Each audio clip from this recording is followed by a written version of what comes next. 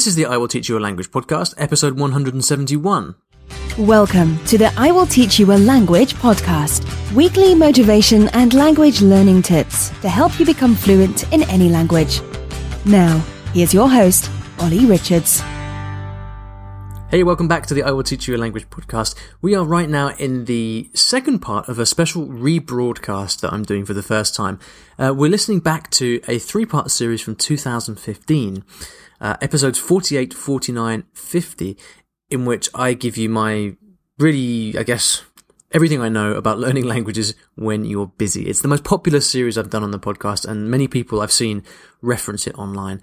So today we're going to listen to part 2 of this series, but I'd be remiss if I didn't take a second to thank the sponsors of the show, who are doing a great service to those of us who are busy and need to get speaking practice, that all-important speaking practice in the language we're learning when we are busy. They are, of course, italki, and you can get a free lesson, $10 worth of free credit, in fact, when you go to iwillteachyoualanguage.com/free lesson. Okay, let's get right back to part 2 of this series on learning languages when you're very, very, very busy. Now, in the first part of the series, which was episode 48, we talked about goal setting and how that is absolutely crucial for time management. If you haven't listened to that episode, please go back and check that out. That's episode 48, because this episode now won't make so much sense without it. So just to very quickly recap, we said how, if you define your goals, your language goals as, for example, I want to learn Spanish, or I want to be fluent in Japanese, then it's not helpful, because how do you even begin to break that down into concrete steps and concrete ways to study? Very difficult, because, you're starting in one place and aiming a million miles away.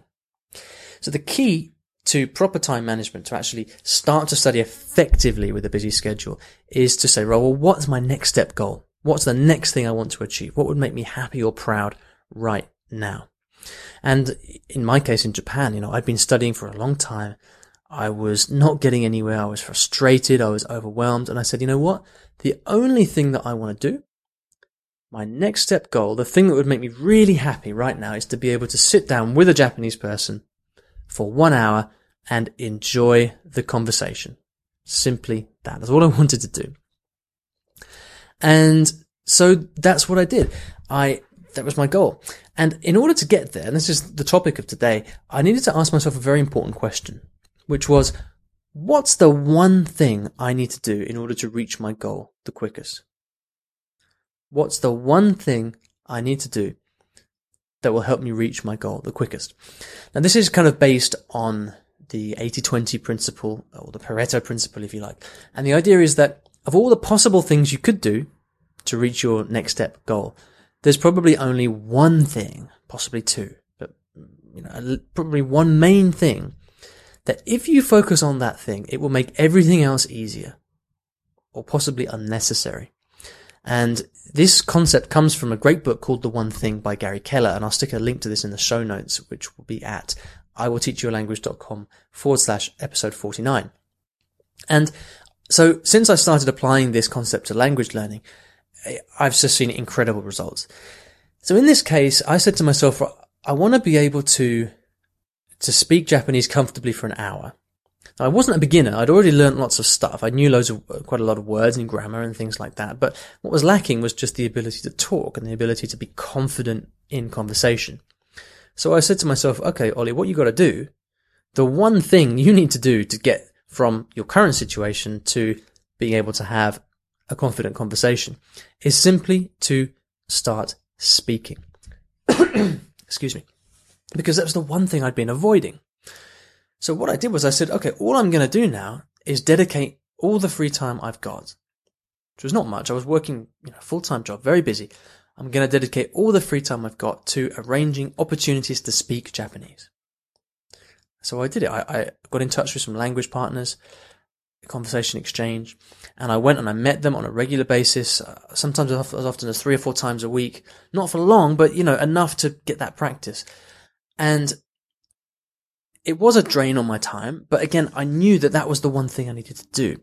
I sat with them and I had a very clear no English rule, And I just sat and I spoke Japanese week after week, and very, very quickly, within 3 or 4 weeks, I got to the point where I could quite comfortably hold a conversation for an hour in Japanese because I just kind of grown that conversation muscle. I got used to it. I had learnt the things I needed to say to start the conversation. I was better at understanding what they were saying, answering their questions. It was far from perfect. I was making loads and loads of mistakes, but I had reached my goal of saying, all I want to do is to be able to speak Japanese for an hour and enjoy it. So can you imagine the sort of feeling of happiness and pride that I felt at that point, at very quickly being able to reach that goal? Now, in the grand scheme of things, becoming fluent in Japanese, this is just one small step. But it was hugely important because it gave me a massive motivator, a massive amount of motivation and energy to keep going. And it wasn't easy either. It sounds simple, right? Just speak Japanese and you'll learn it. But no, in fact, one of the keys to knowing how to study when you're busy, to studying effectively and not wasting time, is knowing what to say no to. I'm sure that you spend a lot of time studying things that don't really help you, don't really drive you forward. And the power of the one thing is identifying that one thing that's going to really help you reach your goals and saying no to everything else. And it's difficult to say no. When I was having those Japanese conversations, I had to say to myself, look, I'm not going to stop and analyze that grammar. I'm not going to ask you what that word means. I'm not going to write down all those crazy vocabulary things that you just decided to teach me that I don't need to know. I had to say no to all of these. But the reason I was able to do it was because A, I was incredibly frustrated and really wanted this badly. But B, I knew what my next step goal was and what my one thing was. So I was able to have the focus I needed. Now you can apply this to anything. Whether your next step goal is to order food in a restaurant in Italy, or to deliver a presentation in Chinese, or to speak to your wife's family in Portuguese next time they call on the phone. Whatever it is, you can go through this process and define, based on where you are now, the one thing you need to focus on in the next few weeks that's going to make it possible to reach that goal quickly. It takes a bit of time to think through it, and it also relies on you having that goal clearly defined. If your goal is, I want to learn Portuguese, I want to speak perfect Chinese, you can't do this. There's too many things you have to do. So, in the last episode we talked about the power of setting clear next step goals. This is how you reach those goals with a really sort of belligerent focus on the one thing. So this gives you the kind of clarity you need so that you're not overwhelmed by different study options. You're not always thinking every day, what should I be doing? How should I be studying? By using this approach, it cuts out all of that stuff. You can focus on one thing that helps you reach your goals quickly. Now in the next episode, what we're going to talk about is how you take that one thing and actually break it down so that you can study in very short amounts of time throughout your day. And I'm talking kind of 30 seconds, 60 seconds, 5 minutes. How do you take the one thing and make it small, make it tiny so that you can study anytime, anywhere, and still be moving towards your goal? So I hope you found this useful. It's part of a complete system that I've been teaching for some time now. If you'd like some more information about this and a more in-depth video lesson that I've put together, you can head over to iwillteachyoualanguage.com/more time. That's MORETIME. iwillteachyoualanguage.com/more time. You'll be able to access this cool video lesson that I put together. It will also tell you about this brand new course that I've released called Time Control, which is my proven system that I've been explaining to you today for how to reach your language goals quickly, however busy you are, even with a hectic schedule. So I hope that was useful. I'll see you in the next episode, which will be the third part of this series.